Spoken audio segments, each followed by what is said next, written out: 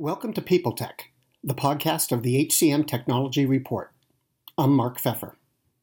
Today I'm talking with Meg Baer, Senior Vice President of Product, Engineering, and Operations at SAP SuccessFactors. We spoke about what HR and HR technology may begin to look like as we recover from the COVID-19 pandemic. Meg, thanks for being here. The first question that I've got for you is, given the pandemic, what do you think the world of work will look like in, say, 2021, but certainly after the pandemic? Sure. So I think there's a couple things. I think there's the first part, which is how do we get people back to the office, back to a situation where we're out and about again and outside of shelter in place. And I think the early adjustment is going to be all about logistics. How do we get people to the right place? How do we set up the new guardrails? How do we understand what's expected and how work should happen? But then I think the real piece happens, which is how do we take the learnings from this big adjustment that we've all been through and look at what the future of work looks like, what our processes need to be, as well as kind of how we interact with each other in a more dynamic way. I think we've learned a lot of things from sitting at home and being in our own offices and in our own space. We've learned how to connect with each other asynchronously. We've learned how to leverage technology to help us still keep the business running and keep work going.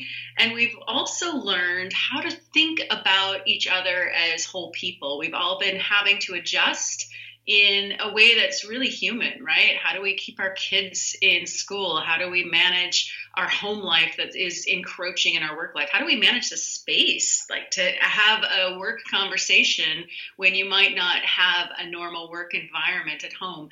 And so all of that kind of rethinking and restructuring how you work has caused every one of us to think about, do we really need to do things the way we used to do it?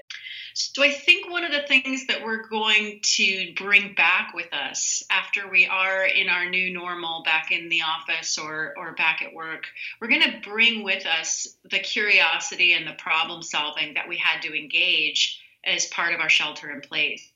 And I think we've built some new tools. We built some flexibility, some agility in how we think about our work. And we also challenged a few norms, whether those norms were, could people be productive from home, or could teams stay engaged, or how would we do daily stand-ups if we weren't all in the same room? All of those changes caused us to rethink some of the things that we were sure that we knew.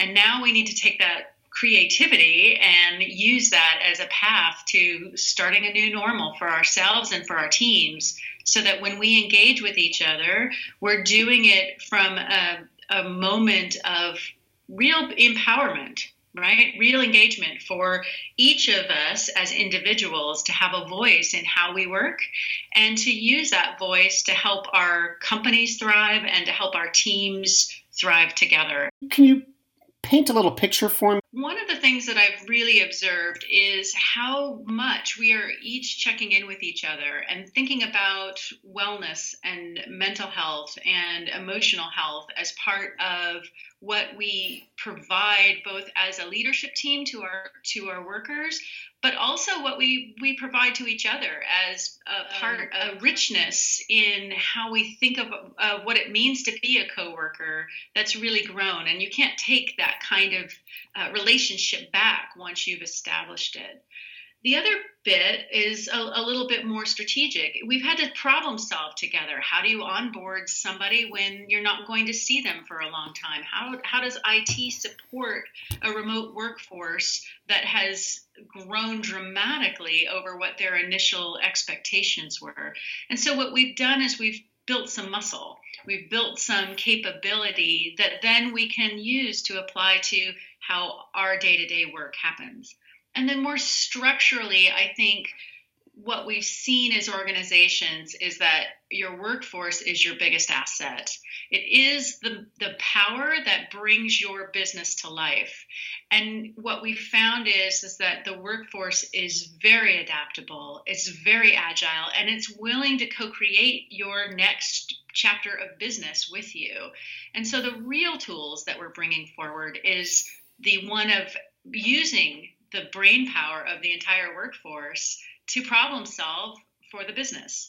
Today, we're doing it to make sure that we keep business continuity going. But tomorrow, my goal or aspiration is that we keep that voice as the workforce, and we use that voice for helping to craft new business ideas. We bring that innovative mindset to problem solve the biggest problems going on, both in our business and in our economy, in our communities, and in our work lives, right? Mm-hmm. So I think that voice, that the ability for a company or a team to listen to the workers and the ability for the workers to provide feedback to both how the process should work, but also to how the business should run, I think that piece is the part that is going to create the biggest lever for us going forward.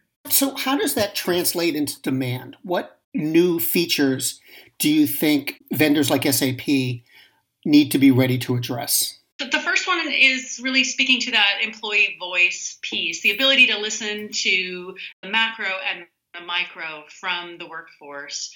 For that, we lean on our Qualtrics capabilities, right, where we have the ability to do all manner of listening capabilities, understanding sentiment, providing surveys, pulses, embedded feedback loops into business processes. So this richness of data that we can collect and solicit from the workforce. The other bit is about making processes more adaptable.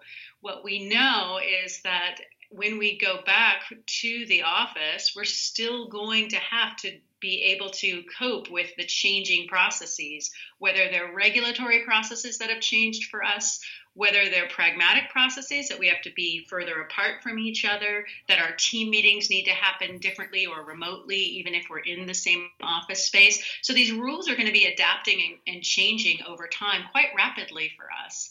And so when you think about service delivery in an HR function, you need to think about that adaptability and that flexibility, that on the fly you can make process changes to how your business is working, and you can implement them easily, and you can also implement them with that feedback loop built in so that you can innovate them in real time with the entire workforce supporting you. What new demands do you think you're going to hear from your customers given the changes of work?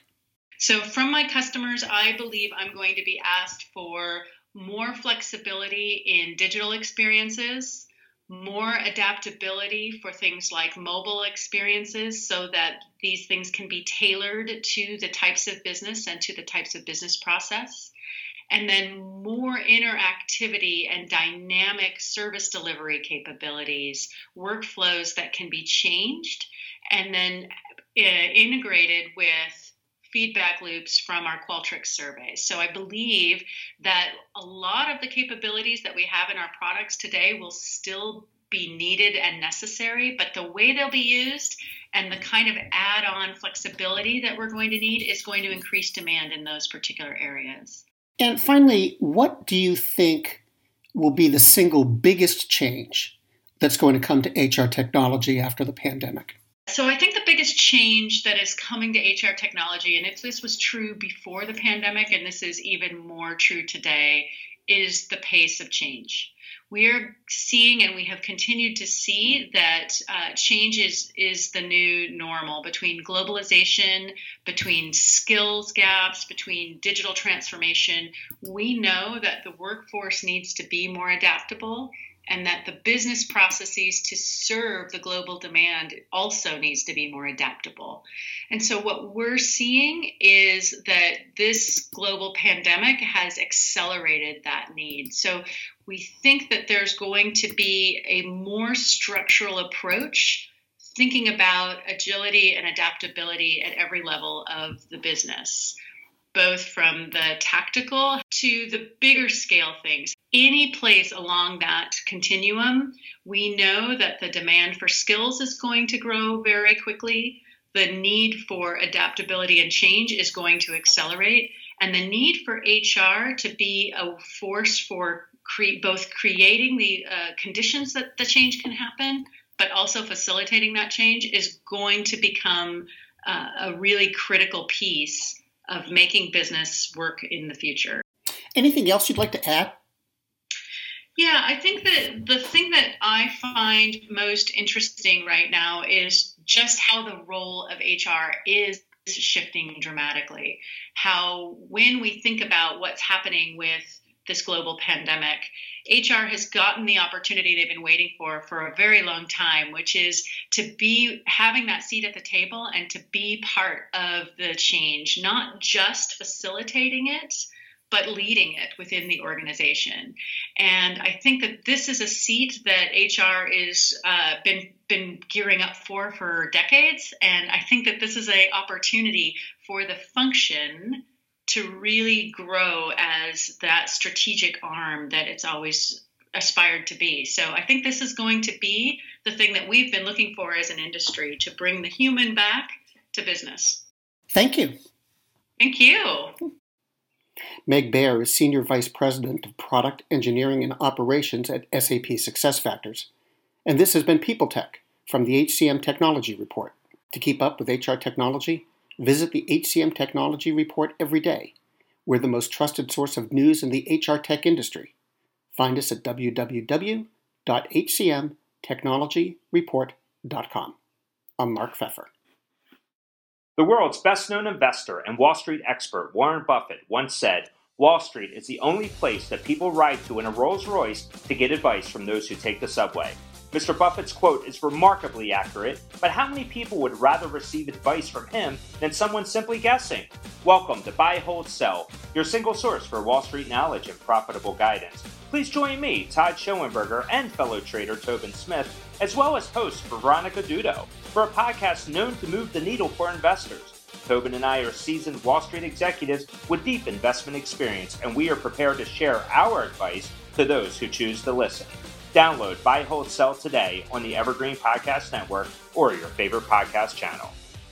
Do you love news about LinkedIn, Indeed, Google, and just about every other recruitment tech company out there? Hell yeah. I'm Chad. I'm Cheese. We're the Chad and Cheese Podcast. All the latest recruiting news and insights are on our show, dripping in snark and attitude. Subscribe today wherever you listen to your podcasts. We out.